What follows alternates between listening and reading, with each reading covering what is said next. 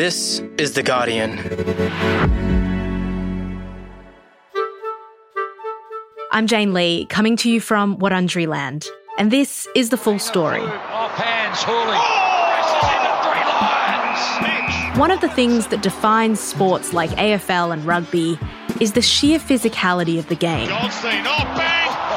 He ran into a dead-end street. But a growing number of scientists are concerned that repeated head injuries are causing a disease called chronic traumatic encephalopathy, or CTE. He took him horizontally with his power. Now, an Australian Senate inquiry is investigating what role sporting bodies play in this problem. On the move, Hutchings run down by arm. Today, who's responsible for the long-term health impacts of contact sports? It's Thursday, the 16th of February.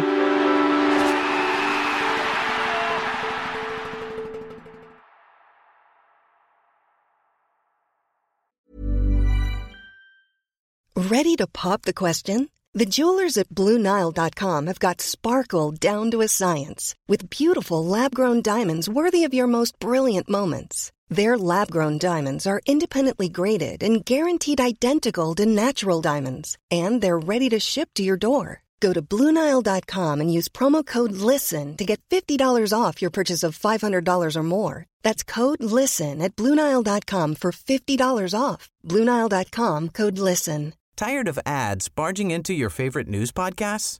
Good news. Ad-free listening is available on Amazon Music for all the music plus top podcasts included with your Prime membership. Stay up to date on everything newsworthy by downloading the Amazon Music app for free or go to amazon.com/news ad free. That's amazon.com/news ad free to catch up on the latest episodes without the ads. The Strong family are an incredible sporting family. Stephanie Convery is the inequality reporter at Guardian Australia. Their patriarch, Terry, played rugby league for a good 2 decades. Dad's medium of communication was sport. And he was really good at sport. He knew a lot about sport. He could use sport as a way of talking to people and putting things into perspective for us as kids. He also worked for a long time as a Telstra estimator, and for a while there also drove trucks.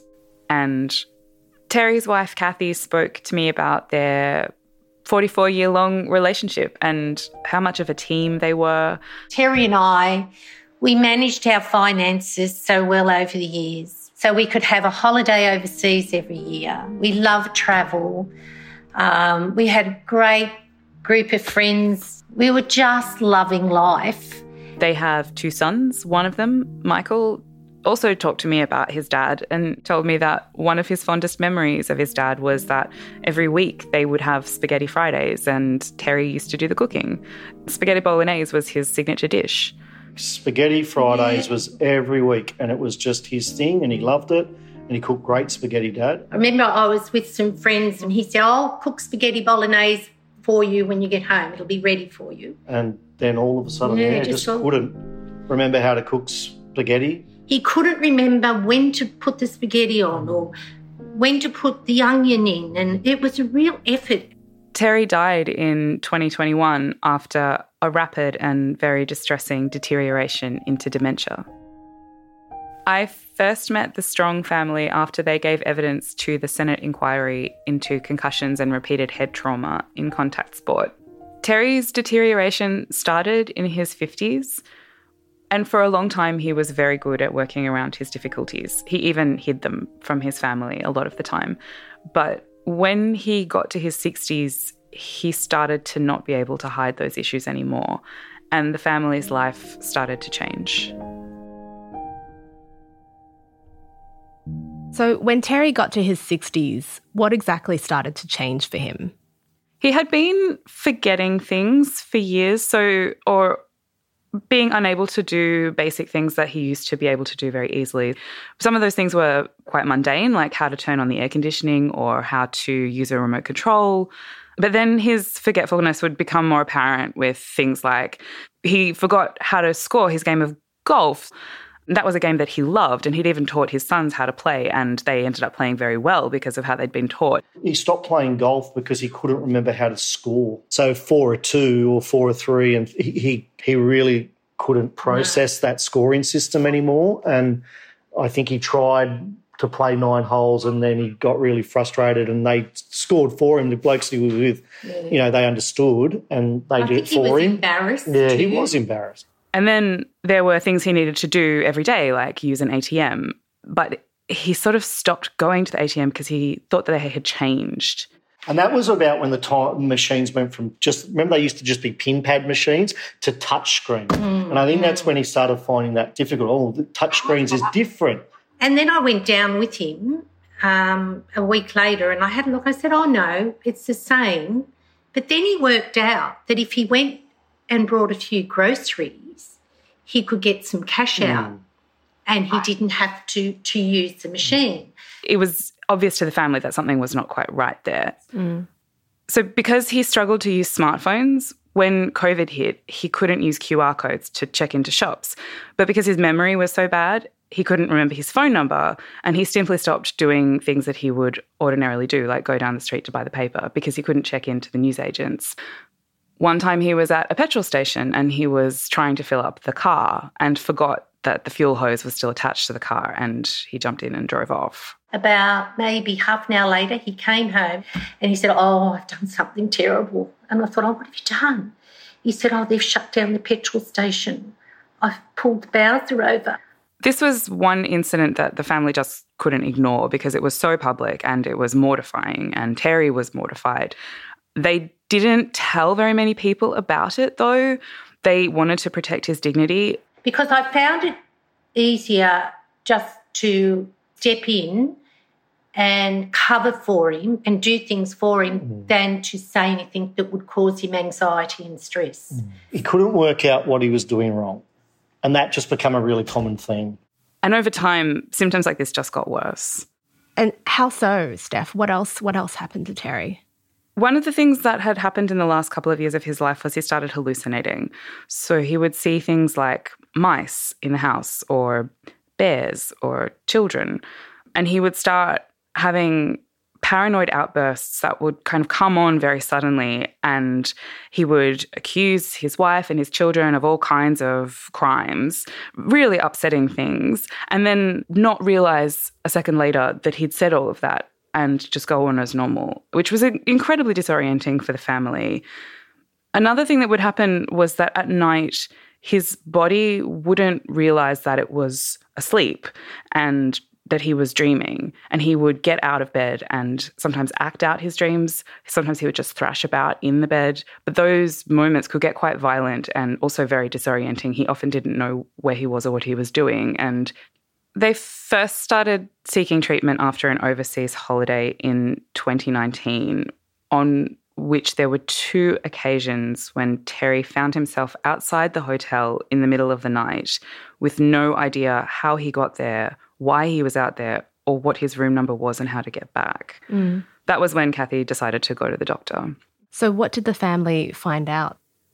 They went on a bit of a merry-go-round of doctors to finally get some diagnoses, but one of the things he was eventually diagnosed with was REM sleep behaviour disorder. So that is when your body doesn't paralyze as it usually does during REM sleep, which is like the deepest sleep when you dream. So because you're not paralyzed, you start acting out your dreams physically. But that wasn't the only diagnosis. He was also diagnosed with Lewy body dementia, which is a type of neurodegenerative disease that has symptoms that mimic a lot of psychiatric disorders. Those symptoms include visual hallucinations, where you see things that aren't there, difficulty with executive function, especially with language or numbers, difficulty thinking to the extent that it gets in the way of day-to-day activities, so getting confused about where you are. It starts gradually and it gets worse over time, but importantly, it's a disease that can only be definitively diagnosed after you die with an autopsy. Right. So they thought this was most likely what he had, and he was treated as if he had Lewy body dementia.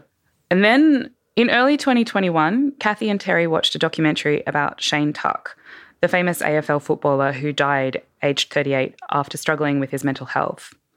After he died, Tuck was found to have suffered from a disease called chronic traumatic encephalopathy, or CTE. And there were elements in the documentary about his story that Terry related to, including their shared history of concussions. They were worried that he might be suffering from a similar condition to Shane Tuck before he died. After watching the documentary, Kathy and Terry talked about the concussions that Terry had had when he was a kid, both growing up on his family's farm, but also during his amateur and semi-professional rugby league career. And in those days, because Terry was only paid for the games he won, so the incentive was to go back on, right? Because you want the team to win. And he played his last game in 1984 when he was 31. Terry got knocked out quite a lot playing football, and the treatment was some smelling salts and back you go. Tell me more about the disease Terry's family was worried he might have, CTE. It's a neurodegenerative disease caused by head trauma, and it's linked to the repeated impacts of contact sport. In the last few years, we've heard about families of famous footballers finding out after they've died that they had CTE. But because CTE can only be diagnosed officially after death with an autopsy, Terry and Kathy couldn't be sure that that's what he had.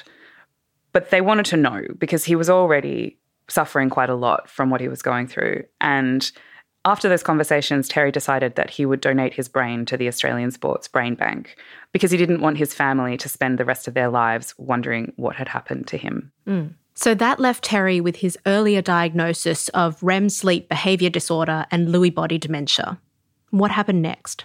Well, the family and Terry worked with what they knew and what they could diagnose. So Kathy taught herself a lot, and she could figure out the triggers for a lot of Terry's behaviours, and so they could avoid them. But it was a lot of work, and it didn't always work.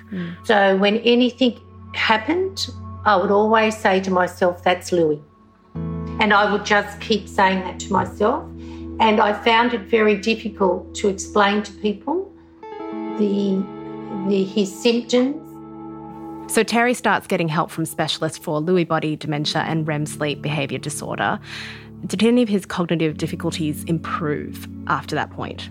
So when he first got medicated for REM sleep behaviour disorder, for example, that did help a lot. But everything kind of got thrown off course in August 2021 when Terry broke his hip and had to go to hospital for this broken hip. And he was never the same after that. And he deteriorated very rapidly there, and eventually his body just shut down and he passed away in hospital with his family around him at the age of 68 on the 12th of December in 2021. We were all there and we were talking about Dad really positively and recalling stories and things like that. And there were little snippets there where he knew we were there and talking about him. And I think that was really nice.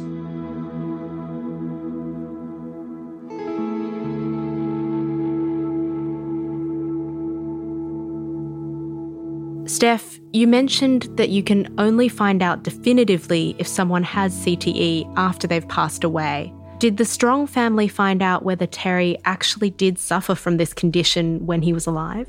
Yes, they did. Michael Buckland from the Australian Sports Brain Bank performed the autopsy on Terry's brain, and he said that his pathology was complex and showed a lot of overlapping neurodegeneration. But the tau protein deposits that characterise CTE were everywhere in his brain. His cause of death was recorded as advanced Lewy body dementia, but while he did have Lewy body dementia, Dr. Buckland says that the pattern and intensity of the deposits that characterise Lewy were only contained in Terry's brainstem, so they didn't correlate with his dementia symptoms, which originated from other parts of the brain. And Dr. Buckland says that he believes that most likely the CTE was causing all of that. He had a very, quote, heavy burden of disease, and he was only in his 60s. Dr. Buckland says that's certainly not normal at all. So how did Terry's family respond to finding out that he really had been suffering from CTE all along? The family decided that they would give evidence to the Senate inquiry that's looking into concussion and to CTE, which is one of the long-term effects of head trauma in contact sport. They didn't want any other family to go through what they did. They didn't want anyone to go through what Terry did. They want to create some change in this area, and they want sports people's health to be protected and to be looked after.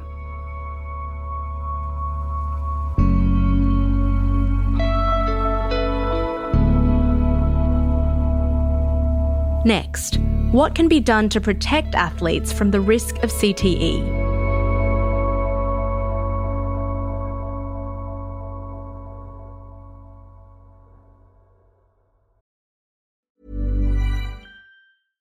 Flexibility is great. That's why there's yoga. Flexibility for your insurance coverage is great too. That's why there's United Healthcare Insurance Plans. Underwritten by Golden Rule Insurance Company, United Healthcare Insurance Plans offer flexible, budget-friendly coverage for medical, vision, dental, and more. One of these plans may be right for you if you're, say, between jobs, coming off your parents' plan, turning a side hustle into a full hustle, or even missed open enrollment. Want more flexibility? Find out more about United Healthcare Insurance Plans at uh1.com. Finding your perfect home was hard, but thanks to Burrow, furnishing it has never been easier. Burrow's easy-to-assemble modular sofas and sectionals are made from premium, durable materials, including stain and scratch-resistant fabrics. So they're not just comfortable and stylish, they're built to last. Plus, every single Burrow order ships free right to your door. Right now, get 15% off your first order at burrow.com/ACAST. That's 15% off at burrow.com/ACAST. So, Steph, how big a problem is CTE and concussion-related head trauma? I think the really scary thing is we don't know how big the problem is yet. The research, a lot of which has been centred out of the United States, looking at gridiron specifically, shows that in former contact sports players, there is a really high prevalence of CTE, but it is not that common among the rest of the population. There are other people who have been shown to sometimes have a history of CTE, including domestic violence victims. A lot of the research, though, has been focused on contact sports because millions of people around the world play contact sports. And one of the scariest things, I think, is that it's not just professional players who have been found to have severe CTE. Terry Strong is a case in point. He was a semi-professional. Most of the time he was an amateur, and he had a very, very severe case of CTE. We've also seen other people who have died have been found to have CTE, and they were also amateurs. So, Steph, you mentioned that you met the Strong family when they gave evidence to a Senate inquiry into concussions and head-related trauma. What exactly is the inquiry looking into?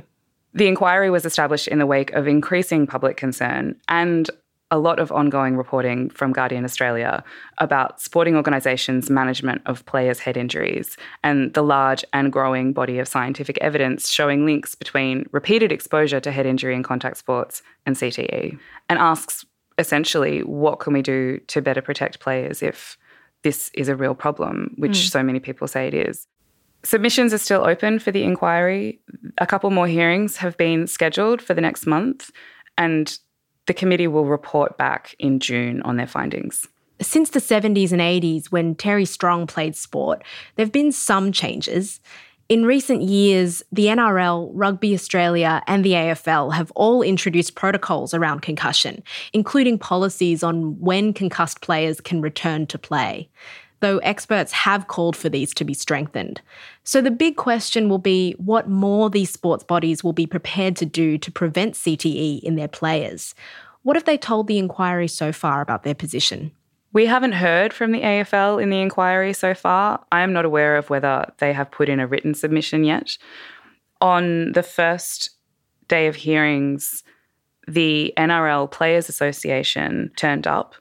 The representative there said when asked that he wasn't at liberty to say whether CTE was related to contact sports or concussion.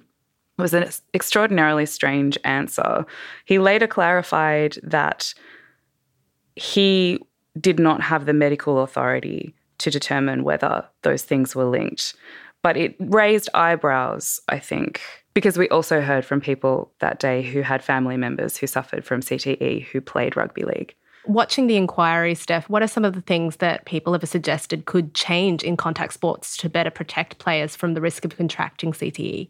There are suggestions that are not just being floated in the inquiry, but also among sporting bodies at the moment around concussion substitutions, longer times off for players who are suffering from head injury.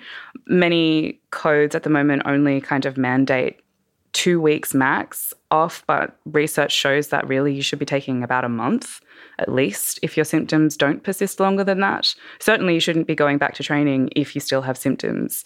There have also been calls to raise the age at which you begin tackling, particularly in rugby, but also people have talked about that in AFL as well, so that you don't end up with those hard knocks that may not cause concussion but can cause damage to the brain even if you don't have any symptoms. And that, particularly when you are younger and your brain is developing, that can be very, very bad for you later in life. And you may not realise until later in life that damage has been done.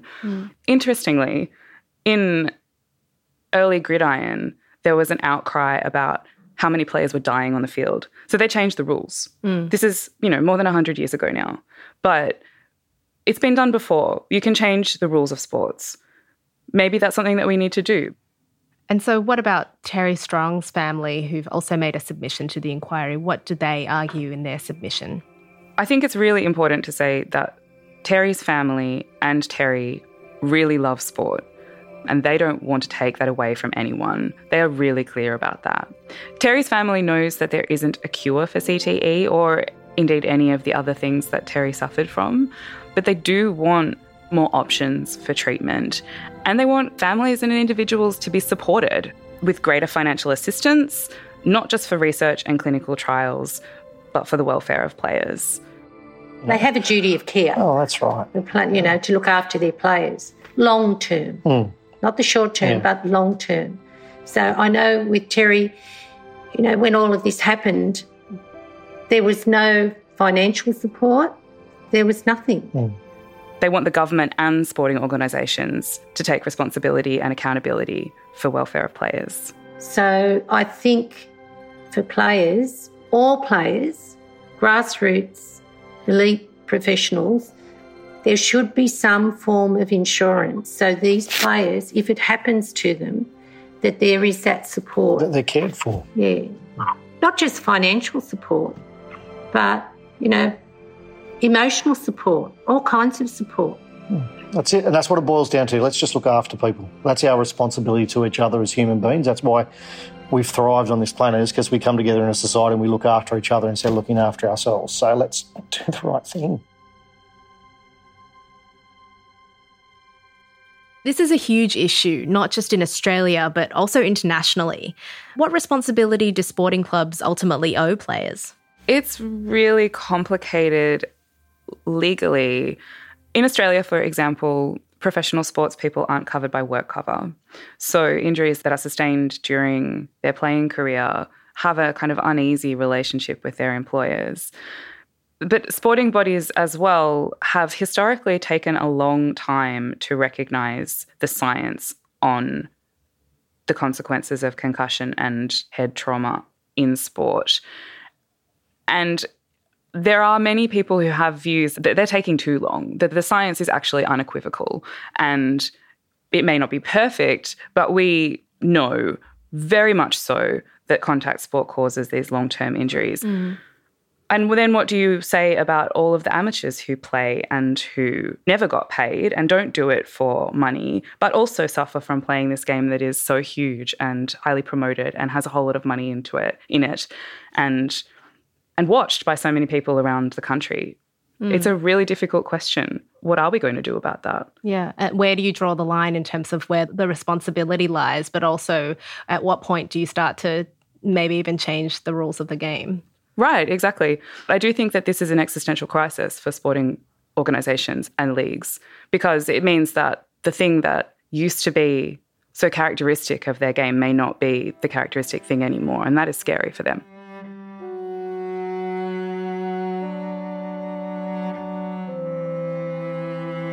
Thanks to Kathy and Michael Strong for sharing the story of their husband and father, Terry Strong, with us. You also heard from Stephanie Convery, inequality reporter for Guardian Australia. Stephanie also wrote a book about the dangers of concussion and head trauma called After the Count, The Death of Davy Brown. You can read more of her coverage of the Senate inquiry at theguardian.com, including a feature article on Terry Strong and his family called Slowly Tortured by His Brain. Family urges action on head trauma at concussion inquiry. We'll post a link to that article on the Full Story website. This episode was produced by Karishma Luthria, Ellen Leabeater, Camilla Hannon, who also did the sound design and mixing, and myself. The executive producer of this episode was Molly Glassy. I'm Jane Lee. Catch you next time.